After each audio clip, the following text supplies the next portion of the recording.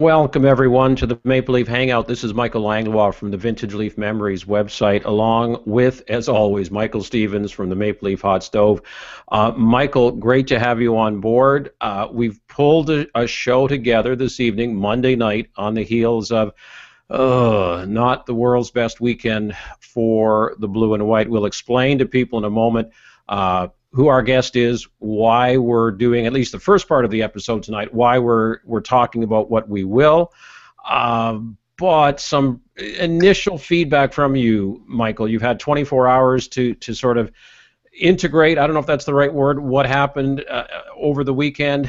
What are your early thoughts? Are you glass half empty, glass half full, Leafs still are fine in terms of the playoff hunt? The Michael, Leafs where are haven't you? the Leafs haven't been fine in terms of the playoff hunt for much of the season, and right now it's in the most doubt that it's ever really been. I mean, this 5 game losing streak has been bad on the whole. Last night's game against the Devils was one that they really should have had back. It didn't become an issue. It didn't need to be an issue until they were then down 3-0, and they tried to claw back into it, and they actually played portions of that game anyway, after they fell into that hole half decently. But this team has been playing with fire all season in terms of how they try to win games, and it's finally caught up to them. I mean, the luck, the sample sizes, whatever it is, the numbers are finally kind of going back to normal, and with it are coming a lot of losses. And right now, I mean, I was saying on Saturday that I thought they needed 2, if not 3 points to keep their head above water, and they didn't get that. So it's panic time right now. Okay, now here's the thing. Are you on of the school of thought, as many Leaf fans are, that this all falls on Reimer? Like, if he just made some big saves, starting with the Detroit game and the subsequent contests, of course, Thursday and then 2 on the weekend, the Leafs would have won 1 or 2 of those games. We wouldn't be in the situation we're in. So this all falls on Reimer. Or are you kind of the thought that, hey, yeah, that's part of it, but there's still, even though the Leafs have played well at times during this losing streak, clearly, there are other issues that you just alluded to that are still a big part of the situation here. Well, I mean, you can't throw this all onto Reimer. He deserves a lot of criticism for not stopping pucks that are critically important to stop. But by the same token, that Detroit game, I can't hang the Detroit game on him. That was what, 2 breakaways and then a one-timer that cost them that game. And so that's as much on the defense. I mean, I would say though that whether or not I think it, I feel that the company policy that we're going to see in April, if they miss or when they miss the playoffs, I think that's going to be the narrative. I think in a big way they're going to say our number 1 goalie was hurt. We didn't have goaltending enough to do it without Bernier, and I think despite the fact that it's not all on Reimer, I think it's going to end up looking like it's all on Reimer. Well, and if, to use your term, if that's the narrative come spring, although we're in spring, although you wouldn't know it, right? Didn't it felt awfully cold today? At least we're in this part of the world. But if that is indeed the storyline that the Leafs will trot out, it certainly seems like a convenient excuse, but it's not a surprise that they would throw Reimer under the bus, because he's the guy. And I know I've said this before, and people are tired of hearing it. But who set the table for this and put the wheels in motion? Tim Leiweke, when he said he's the guy we inherited, talking about James Reimer, when Reimer isn't the guy they inherited. He's the guy that was here and helped save the franchise for the past 3 years heading into this season. And when you say that sort of thing and you're the top guy, you're at the head of the food chain, to me, it causes huge problems.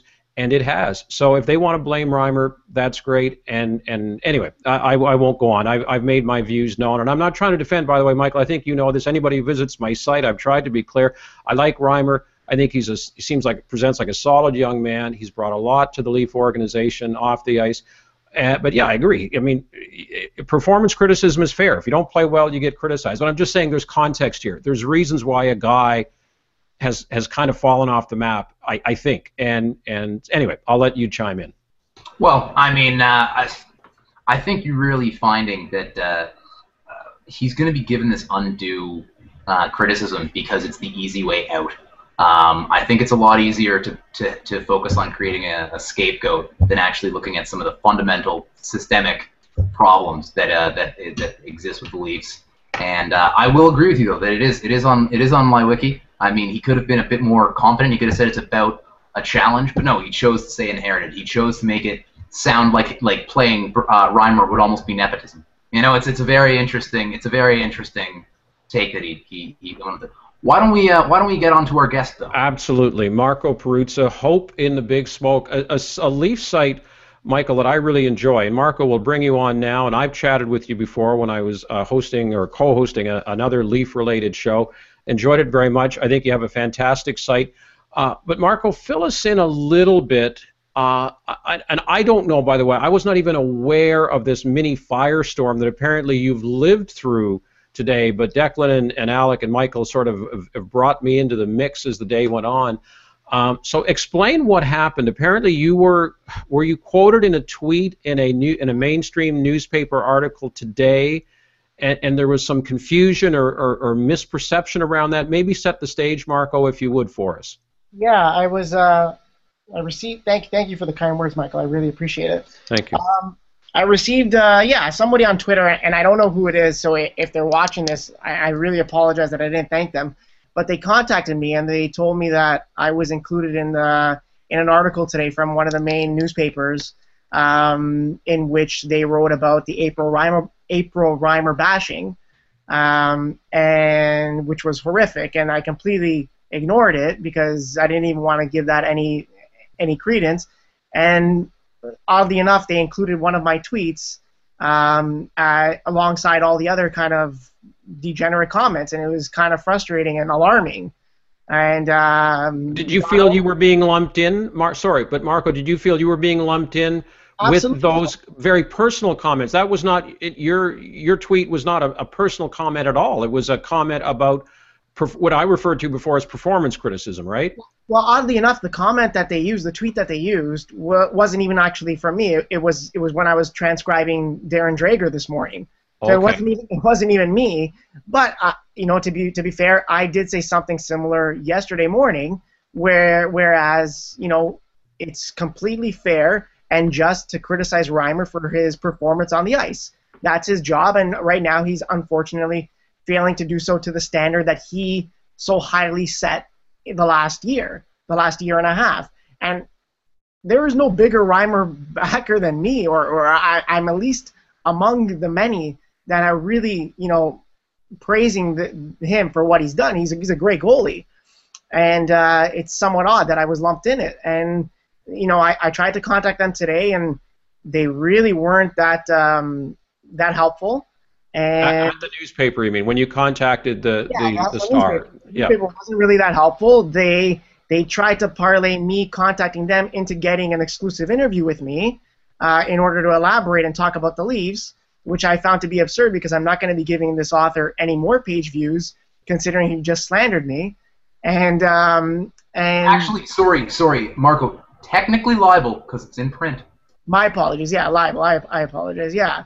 So then he did that, and then I asked him why he tried to contact all the other Twitter accounts and not myself, and he said he was going to be getting around to it, which was funny because he contacted all the other people within minutes of each other, and this was 45 minutes later that I emailed him and he called me back. So I don't know what was taking him so long to get to me. Well, I think if we're gonna be completely honest about this, the tweet that was in the Toronto Star article was doctored or was altered in some way, because I've seen this tweet. You are one of the best parts of the morning. I can read about what Dreger's saying. I don't have to listen to his voice. But your quote literally, I mean, you literally had Dreger and then quotations around it. So yeah.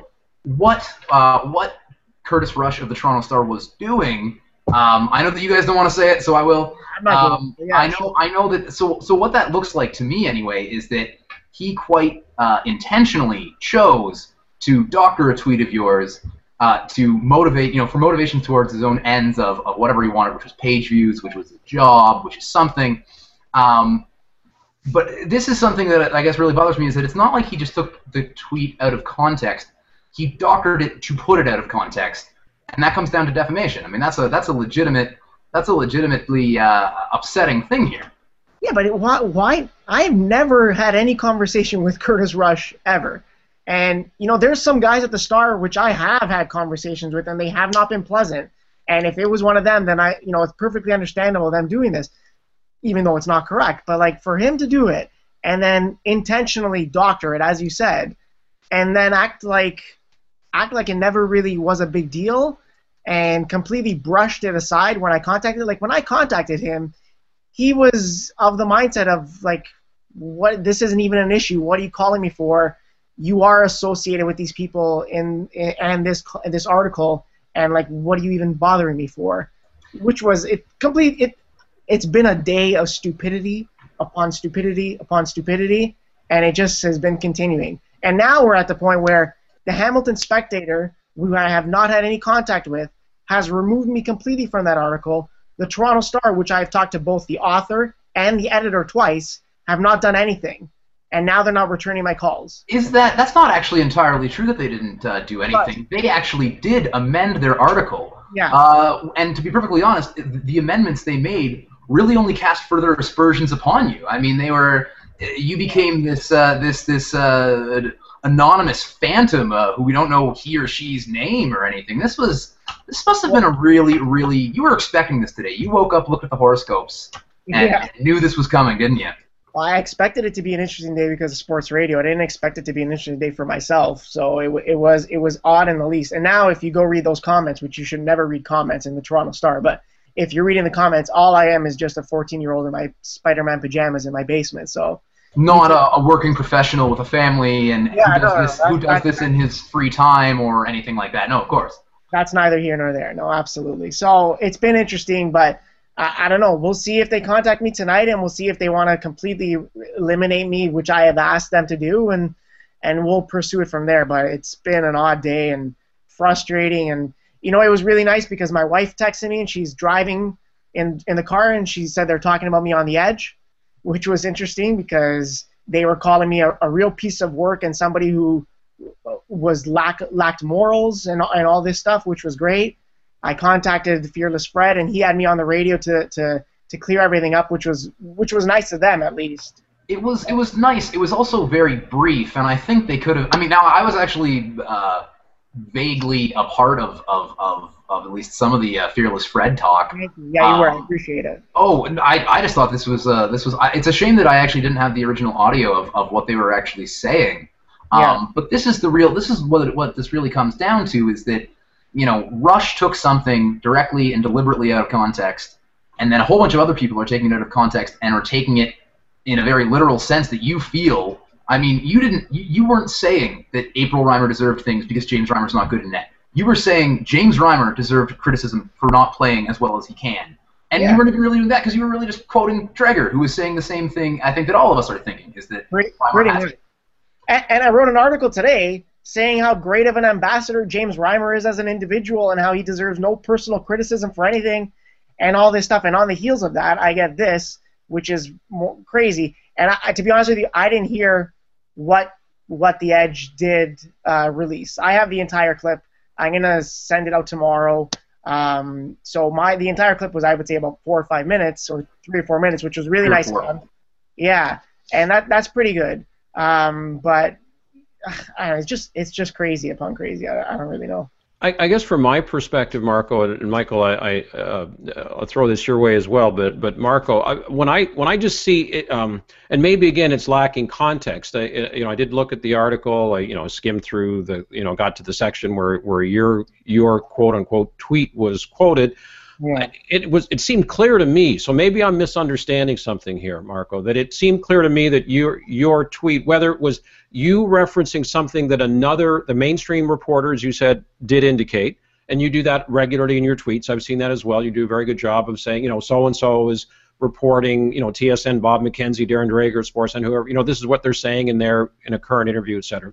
You do that regularly and do it very well, but I thought it was clear that you were, again, and I use the term performance criticism. There's not just a huge difference, they're in totally different worlds. When somebody goes after somebody on some personal level or does so in a tasteless, classless, etc. way, I mean, who's in favor of that? Nobody's in favor of that. So, and yet, athletes are surely aware that performance criticism, whether they agree with it or not, is going to happen on a regular basis, especially in a market like this.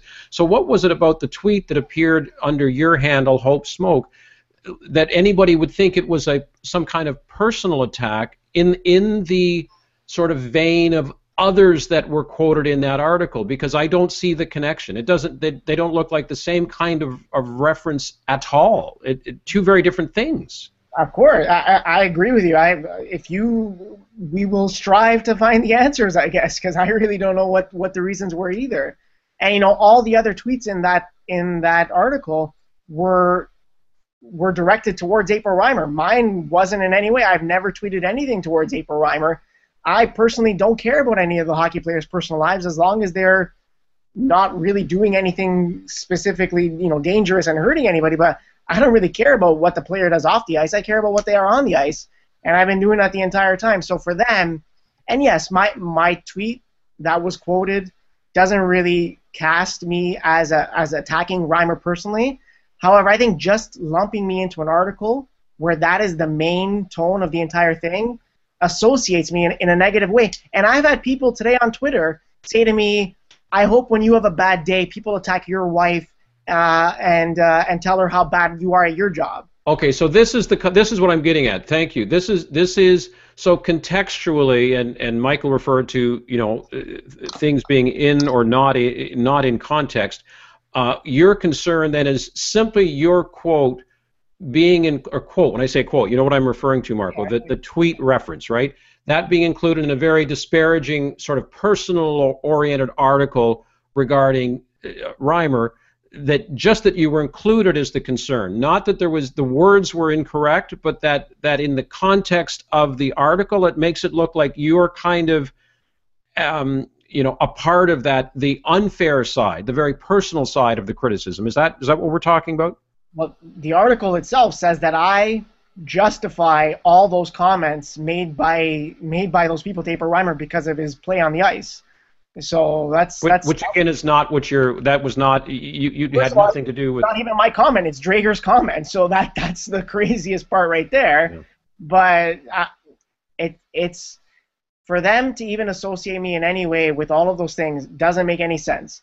For them to take a quote that isn't even mine and lump me in as somebody who's justifying the comments that were made are crazy.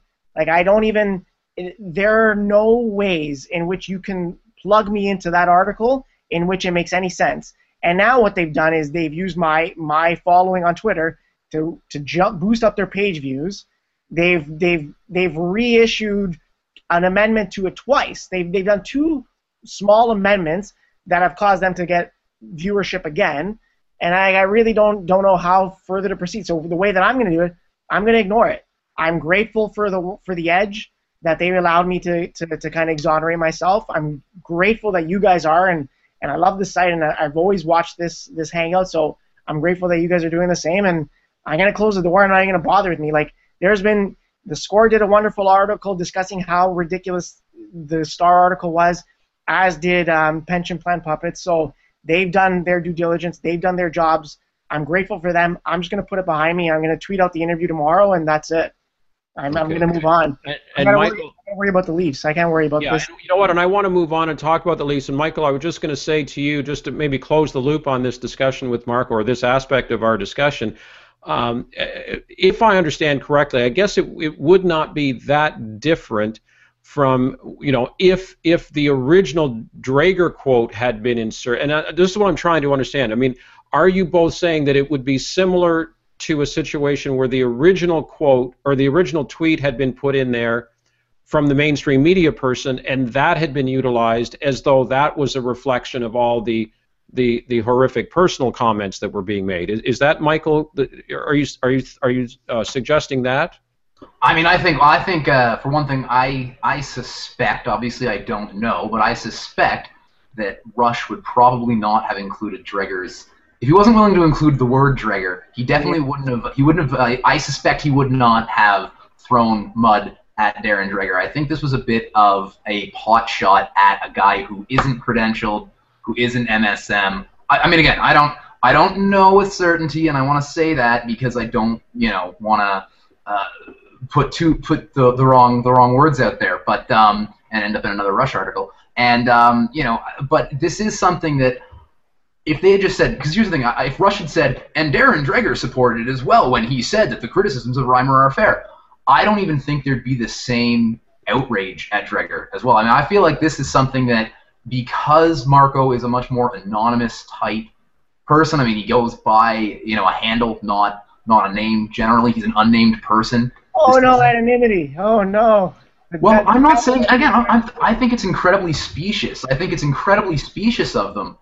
But because of that, they can kind of hide behind that and say, well, here's some person. I mean, yeah, again, if it had been Dreger saying all the criticism of Reimer is fair in a tweet, because he hasn't stopped the puck, I don't think it would have made the article, and even if it did, I don't think there would have been the backlash. Can I interject for a sec? I don't listen. Talking to Rush today, I don't even think he wrote that article. Like, if he did write that article, I think he just got handed a bunch of tweets from some interns and said, here's the article, write your copy around these 3 or 4 tweets and then go from there. And because when I talked to him on the phone, he had no clue about what the hell I was talking about. Like, he was completely off. Like, he didn't, I don't think he knew the difference between my quote and the other quotes. And for him to write that article and specifically remove Dreger from it, it was obviously different than the other tweets in there. So my tweet at the end, to justify all the other tweets, the author of that article is going to know who this person is contacting him. Like, it was a bizarre situation. So I really doubt he had that large of a hand in writing it. And I doubt he knows who Dreger is, to be perfectly blunt with you. He was a crime writer up until recently, and we weren't really supposed to get into what his real name was. Now we're getting to the backstory of who he is. But personally, I doubt the complete effort he made in that. I'm watching Leafs TV, and Reimer just got scored on here to make it 2-0 from the Habs. So, sorry, I got distracted. Oh, no, at least it's not live.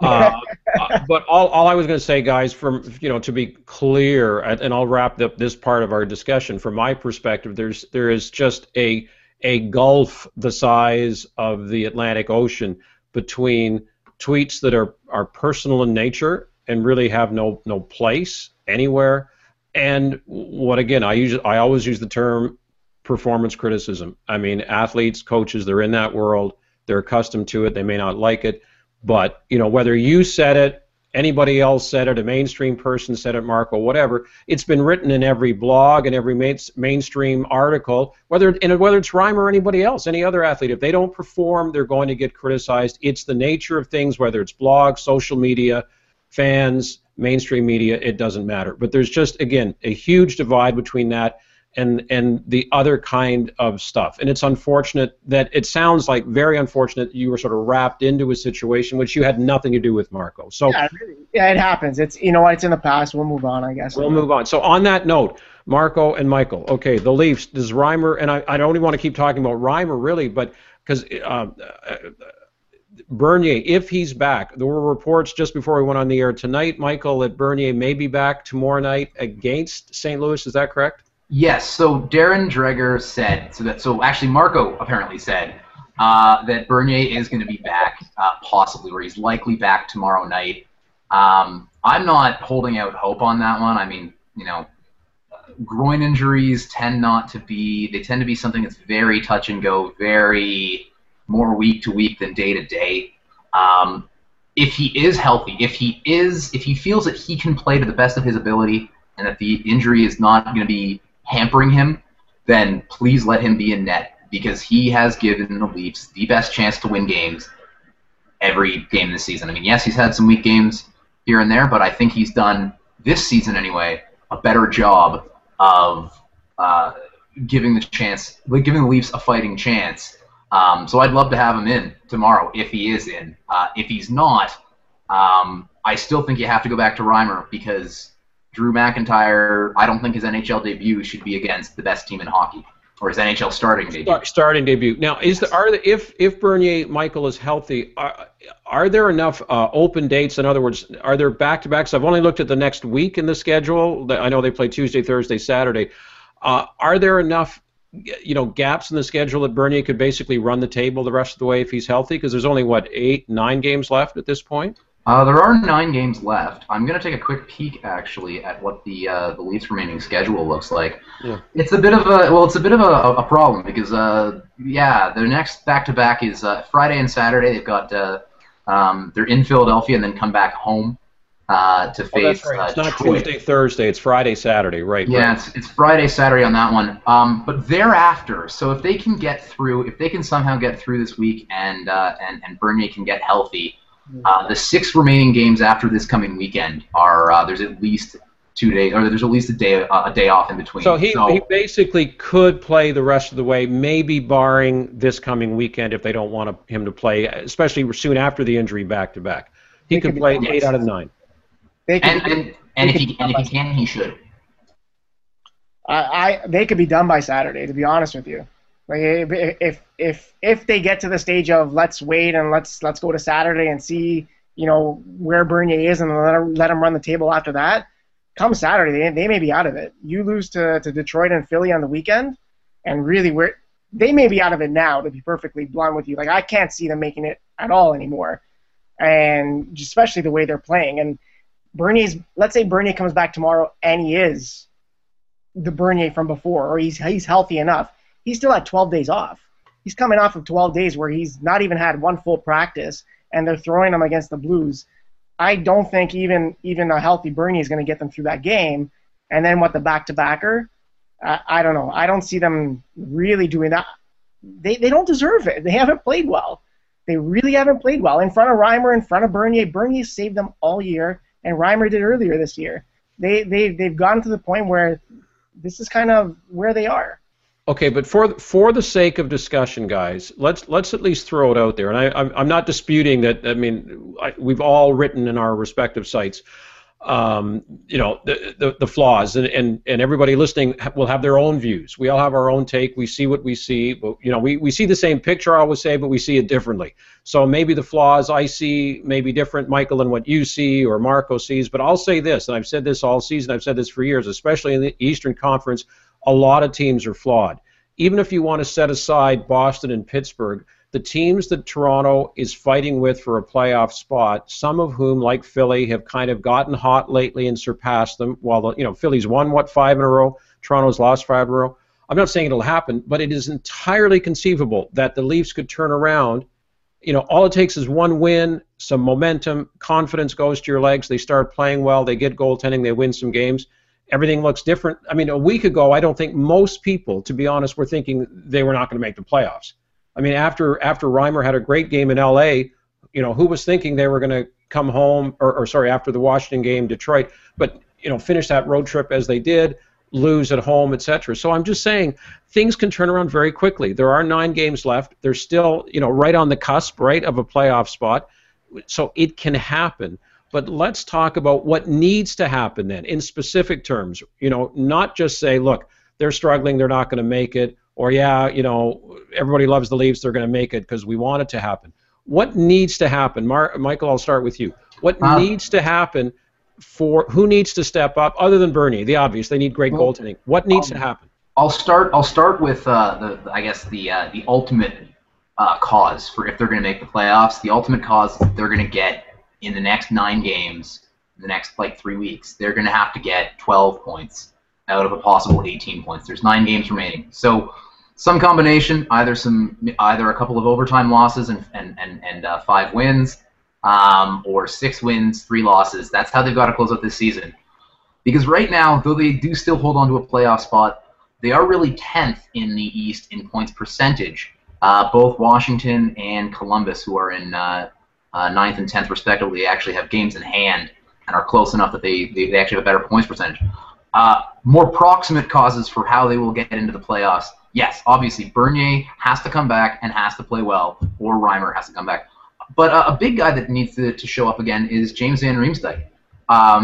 Far be it for me to say that he's been resting on his laurels, because he did play on Sunday night, I think a career high 26-something minutes on the second half of back-to-back, which is insane. He also has only 1 goal in his last 10 games, and that's we've needed him. It hasn't been, Phil Kessel hasn't scored as much, or he's scored somewhat, but it's tapered off entirely for JVR. He needs to produce, and along with him, I'd say Lupul and Raymond need to contribute. And then beyond that, I mean, for as much as we've been loving how much the Leafs defense have been scoring, they've got to learn how to stop a goal. I mean, they've got to learn how to, or if not stop a goal, suppress shots, deflect, block, anything. Find a way to separate the attacker from the puck. Because until they learn how to play defense, even with Phil Kessel, even with Jonathan Bernier, I don't see them making the playoffs unless, Cody Franson, Tim Gleason, Carl Gunnarsson turn into things that they aren't and haven't been so far this season. Okay, I want to go to Marco, but just a quick reply to this question, though, Michael. Based on what you were saying, are you seeing a difference in the way Raymond, Lupul, and JVR are playing, or is it just a case of the puck's not going in the net for them? Because there's a big difference there. I mean, yes, you use the term production, which is that's the outcome, but are they still playing the same, or is there something off in their game and the puck's just not going in for them and their line mates? I haven't been sold that Joffrey Lupul has been the same player this season that he was last season and the season previous to that. I don't know if that's a factor of minutes. I mean, he's still getting about 18 a night. Because he's been healthier this year, hasn't he, for the most part? He has been. I think he's only missed 10 games. I mean, for him, that's a good season, right? I mean, in terms of yeah. Certainly, but I mean, he is a 30-year-old with a slight injury history. I remember last time I said he had an injury history and people blew up at me. I did not. Not you. No. Just people in comments. It's quite all right. But I think there's that aspect. Raymond's really been lights out for much of the season, but I mean, his secondary scoring or his primary scoring, basically, he's I think fourth on the team. We need it. We need all hands on deck to score, and he's been one of the few players that have figured out how to do that this year, and that's pretty key. Okay, Marco, from your perspective, from your standpoint, give me specifics. I mean, yeah, overall team defense. I'm at a loss as to I've never seen a group or a coach talk about something so much. What's the old expression? Never has so much been said and so little done. I mean, Marco, Carlisle, and I'm not trying to knock the guy, but I mean, he talks about it a lot. But the team doesn't seem to cotton to the idea that this overall team defense concept is really in the modern NHL what you got to do. So what, other than that, what individually, who do you think needs to step up besides this notion of team defense? Who do I think needs to step up from the current roster? Yeah. Oh, yes. Well, I think they need to get back to 4 lines. So I think if he's gonna go in the way that he's playing now with the current roster, I think Clarkson needs to stand up. And Clarkson is what he is, and they're paying him all this money, and Carlisle keeps trying to shoehorn him into that second line with Lupul and Kadri, and that's who's gonna have to step up. The Leafs only play 3 lines, so he plays less than 12 forwards every night. The defense isn't going to fix itself. It's game 73. This is who they are defensively. I can't see that changing, at the drop of a hat. As you said, they've been preaching it all year. You can preach whatever you want, but if you play guys like Mark Frazier and Paul Ranger at the beginning of the year, and then Gleason heavy minutes, you're going to have defensive breakdowns. Cody Franson can't be a defensive player. He's proven it in this league. Cody Franson led them in ice time last night. You're going to have situations where those guys are going to get exposed, because those are their weaknesses in the games. And in reality, you said you don't want to go back to bashing Carlisle. It's on him for putting players in a position that they cannot succeed in. So who needs to step up on the current roster? I think it's got to be that second line. And if you're going to put Clarkson on that second line, it's got to be him, because Kessel's going to score. And Van Riemsdyk, as Michael said, he's not getting the goals, but he's there. He played well against Montreal. He had 2 or 3 nice chances. He just missed a couple times against Detroit. He hit the post last night. Like, Van Riemsdyk's right there, and Van Riemsdyk's getting ridden hard all year by Carlisle. He plays top power play. He's the second penalty kill unit, and he's on the ice. I think he had 25 minutes again last night. So I think you got to go to the secondary guys, and it's going to be somebody like Clarkson. It's got to be somebody like Bolden, who they put all their eggs in their basket, and it's unfair to ask those guys to do it because they're just not going to be able to.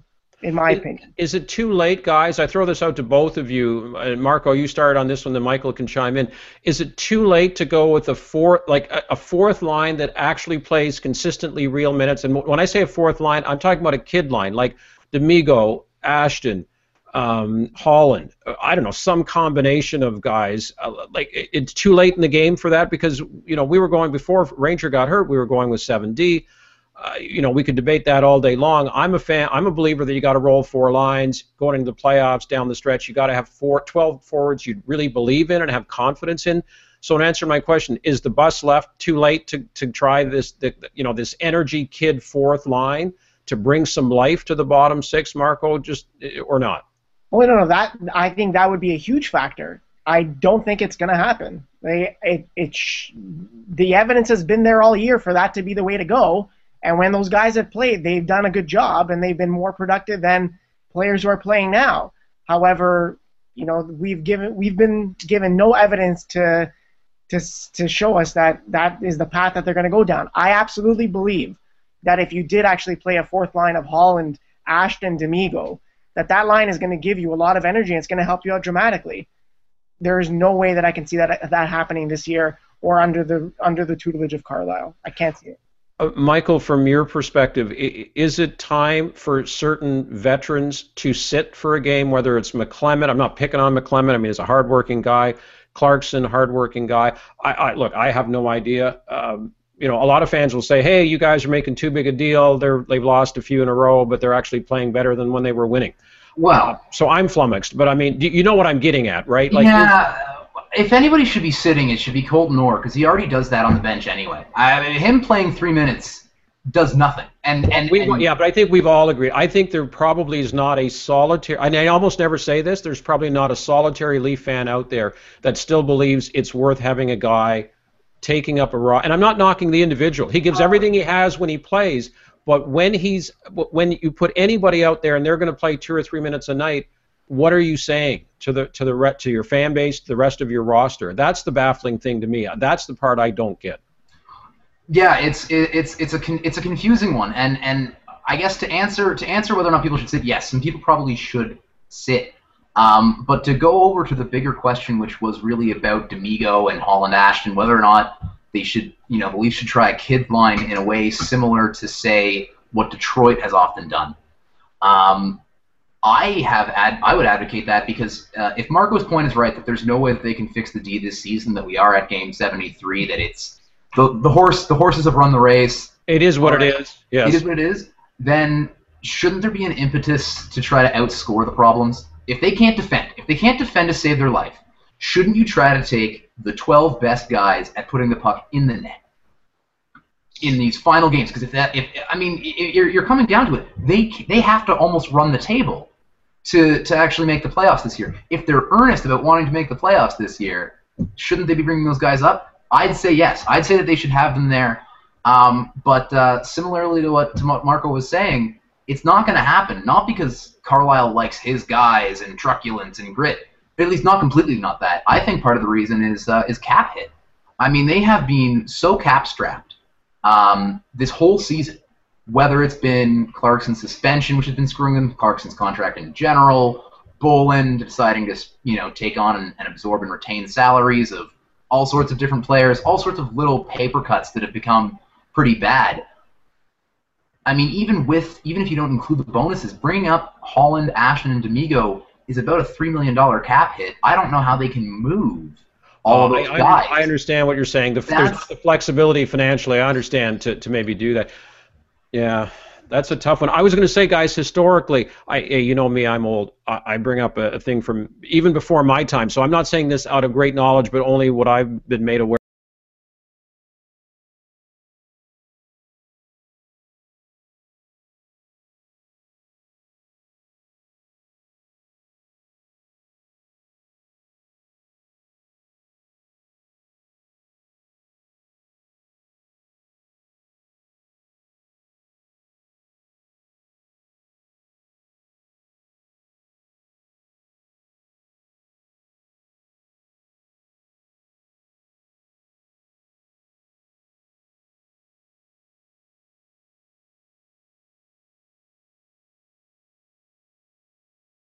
Fans can kind of go with for the rest of this year, which, they've been great, and Morgan Riley's stepping out. He's getting better every game. And, yeah, so it'd be great if there was a 6-team NHL in the 40s like it was, and you can call up, the guys from the farm who were better than, half the guys there. But that's wonderful. But it's been a long time since we've seen something like that here, and I don't know. I'm getting frustrated. It's too long now, Well, and you know what?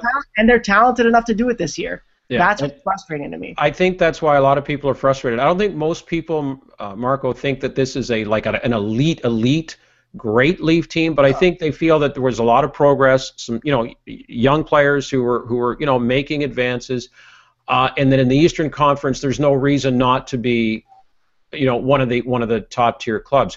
But to your point, and I'll throw this to you quickly, and then Michael, and then we'll wrap it up. You referenced Gardner and Rielly, and I know just as quickly as we get high on guys, they can have an abysmal defensive night, and then people are shaking their heads. But I mean, they're clearly talented. Are you now of the view, and maybe you always have been, because I have been, that there's no need to trade one or the other? Because I've heard many people say, oh, well, they can't have two guys like that in the lineup. See, I think you can. I don't know if they will always play together or that's the right thing, but I don't know why you can't have two offensive defensemen as long as they play with competent partners who are very strong defensively. What are your thoughts on that, Marco? Do they need to move one of these guys? I don't think so, but what do you feel? I don't see why anybody is tradable as long as if Colorado calls tomorrow and says, hey, we're going to give you Ryan O'Reilly for Jake Gardner, yeah, sure, you make that move. But I don't see you trading one or the other just because you have two of them. Two is much better than one, and you have two game changers on that blue line. That's a luxury that not a lot of teams are able to afford, and that's wonderful for the Leafs. And yeah, you put them with somebody moving forward. They're both young. That's the strength of your team moving forward. And you want to preach that you're a young team, you're an organization that's growing, even though you refuse to play the youth up front. That's what you go with. You go with Gardner and Rielly and move forward from there. Michael, what are your thoughts on that? Yeah, I'd say hold on to them. That set play where Rielly iced it, Gardner got in first, and then just deked the goalie out and scored. I mean, that creativity. I know that on this program before and in general, Jake Gardner has been bashed for sometimes not always having the greatest decision-making processes. I think there's just too much darn potential there. Gardner is still going to be a fairly controllable asset in the offseason. He's a restricted free agent, but he's still fairly controllable in terms of overall, negotiation. He can't really leverage the Leafs out of too much, although he is, I think, in the top 15 in defense and goal scoring right now. But you're going to have two guys that are, frankly, could come in at a combined cap hit under $4 million, and I think are again, they would probably be the two most offensively gifted players on the back end. I say keep them. Yes, and with that same caveat of, if John Tavares comes around, sure. Yeah. But I would keep the two of them. They have speed, mobility, agility, keen passing sense, the both of them. I think they should. They live together. They should play together. Tyler Bozak and Phil Kessel, they live together and play together and have a lot of success. Why can't it work for them too? I think they're so phenomenal, and I think there's still so much ceiling they haven't even come close to scraping their ceilings yet, either of them. I'd say keep a hold on to them because they are the shining lights. Certainly in this losing streak, they have been without a doubt the two best players throughout it. Final question, then Marco. Sorry, you were going to jump in. Go ahead. I agree with Michael, and I think I think their defensive skills, especially Gardner's, are underrated. I think his defensive miscues, which do happen a lot, like all the other defensemen on this team, I think they're a little bit overrated. I think he's a lot better defensively than people give him credit for, Jake Gardner, and he's only been playing defense 4 or 5 years now. He was a forward before. He's getting better on that blue line. He's getting better in his own end. And you know what? The way he skates and the way he has the puck on his stick all the time, he doesn't need to be phenomenal in his own end. But yeah, I think he just needs to be stronger on the puck sometimes when guys are coming at him. Anyway, but that's a whole other discussion. The guy's he's a solid young player and has oozes talent, as does Morgan Rielly, obviously. So guys, last thing, 20 seconds or less for both of you.